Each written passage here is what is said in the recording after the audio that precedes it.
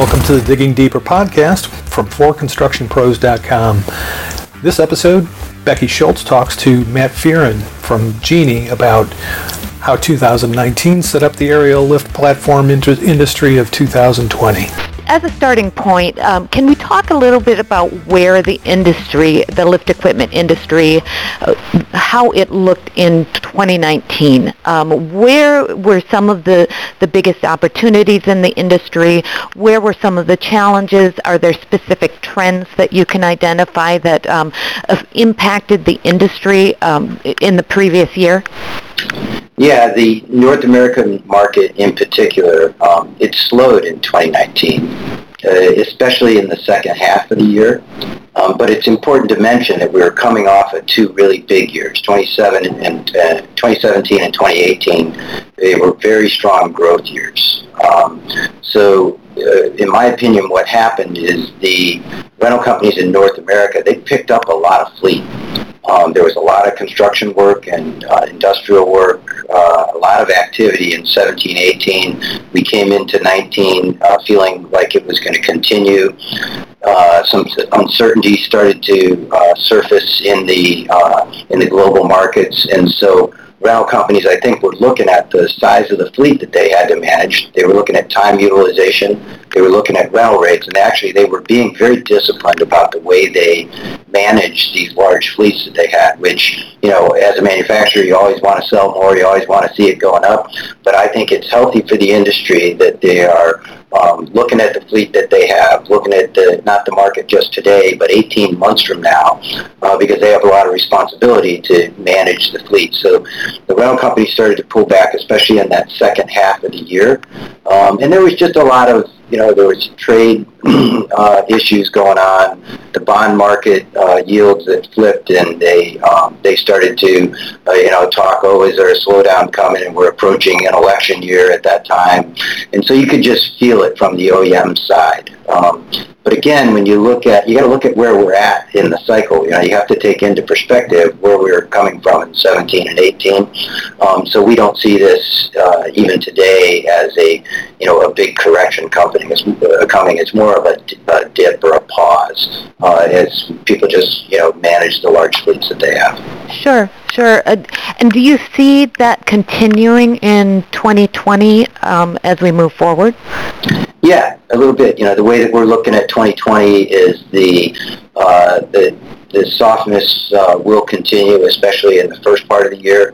I think election years, typically people are cautious anyways, regardless of what the race looks like. People will just kind of wait and see which way it goes. But that being said, the rental companies are busy. What I'm hearing from them, when we talk to them, they're like, yeah, there's a lot of work out there. But they are making sure, again, they're looking at a longer horizon and making sure the health of their financial performance is there. And so they're a little bit cautious. As you move around the world, our two biggest markets are North America and Europe. And both those markets, there's a little bit different dynamics. You get Brexit and other things going on in Europe that were keeping people a little bit cautious.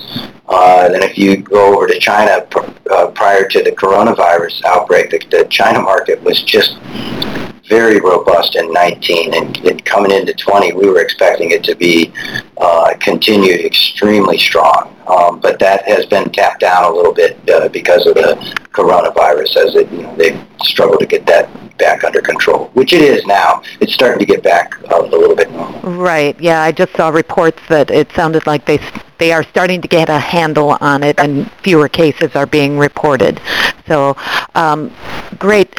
Looking again, kind of stepping back to 2019 as well, what about other things that impacted the lift equipment market? Obviously, the ANSI standards coming into play affected equipment design and some of the things that were happening within the lift equipment sector. But can you talk a little bit about that and maybe some other trends that you saw?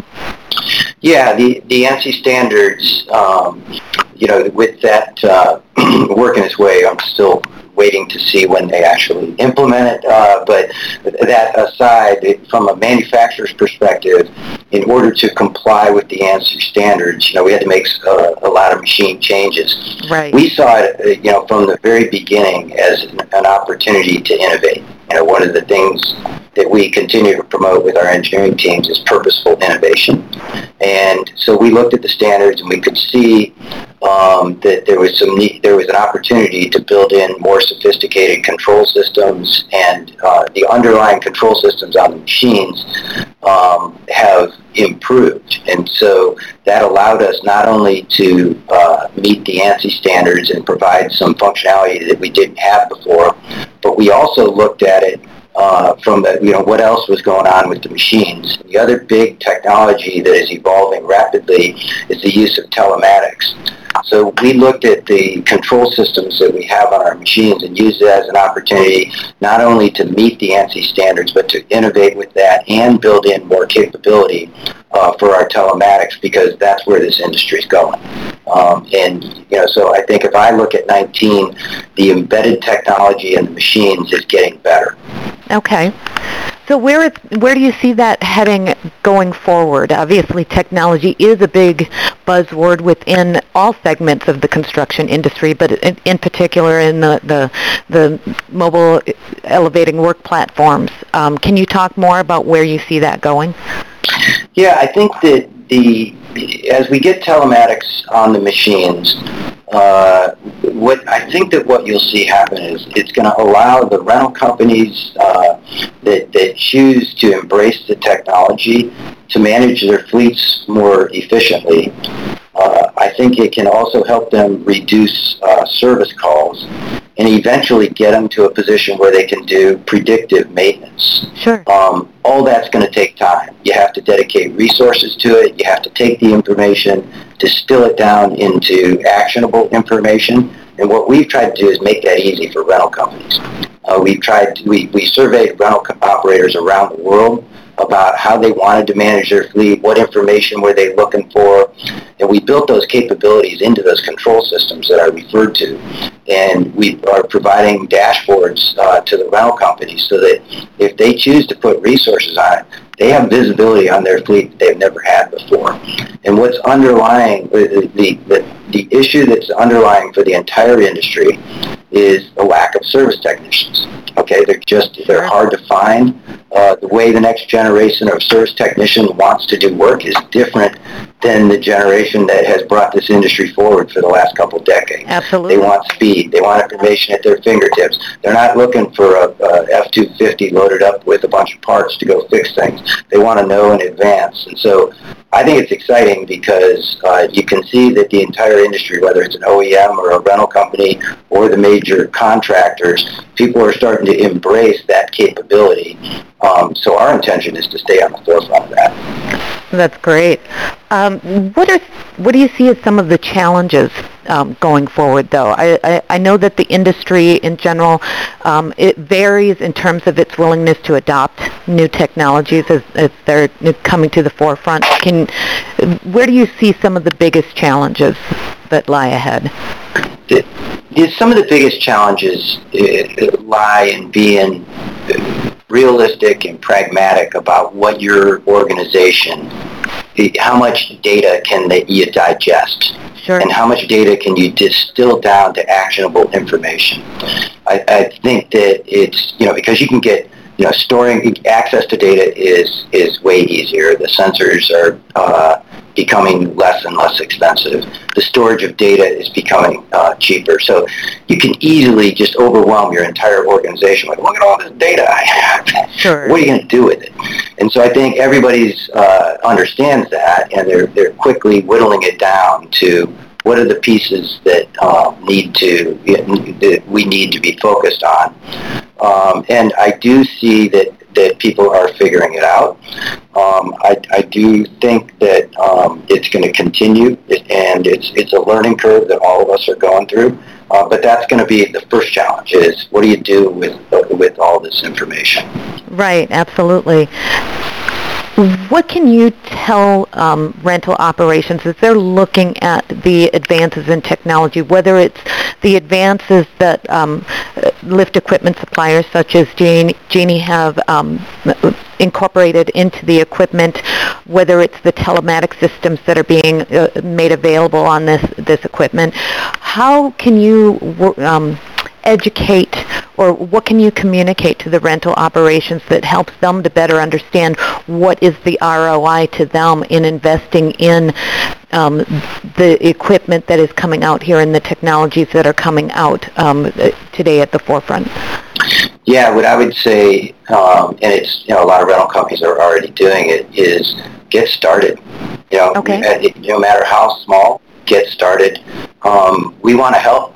We've invested a lot of time and energy, and we have a lot of experts that we're willing to share the information that we've gained and walk through the systems that we've got. They're basically plug and play. You can use them right out of it. When we're shipping machines, all of our booms, scissors, and telehandlers, they come with telematics and a 3-year subscription. All you got to do is log into our portal, and the things that you can look at are impressive, and they'll help people. I think that it's taking that first step of understanding what's available and trying to use it. Whatever pilot size that you want to start with, just start with some and get the benefits. I'd also say get that next generation of young people running it for you.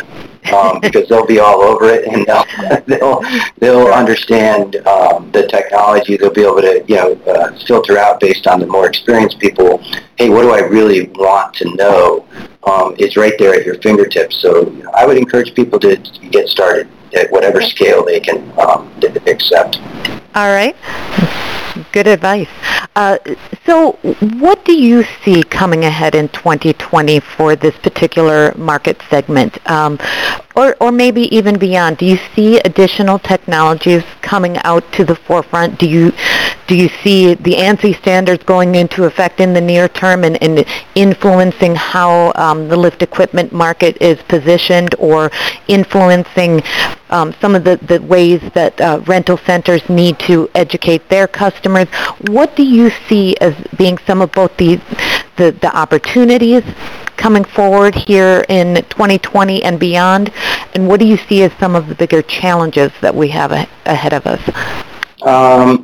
Well, I think the ANSI standards, I do think that they'll get implemented. The OEMs, we've all switched.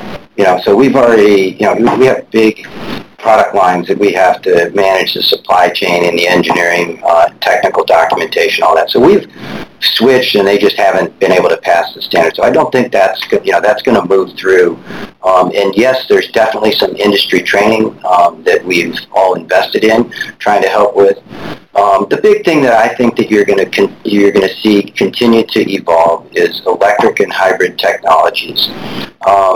With electric drive, the cost of the components are becoming much more affordable. So you can put electric drive systems into a broader population of the machines and drive the rental ROIC.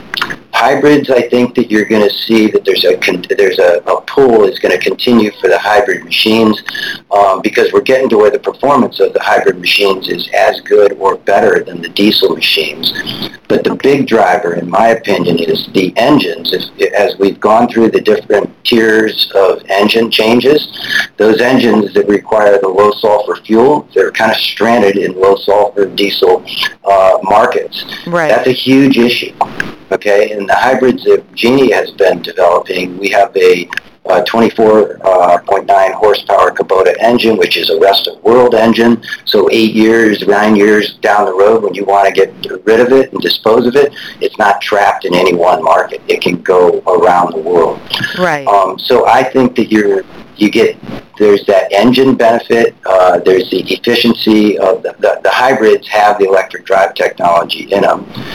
There's also noise benefits. If you listen to a diesel engine, and if it's in the certain work environments, you can just flip it onto full electric mode, completely quiet. Sure. So you look at just all the advantages and the fact that we're getting the cost down to the same as a diesel machine, and then you start to look at the amount of maintenance and repair on electric vehicles versus a diesel-driven machine, everything adds up that there's going to be a pull from the customer base on more hybrid and electric drives.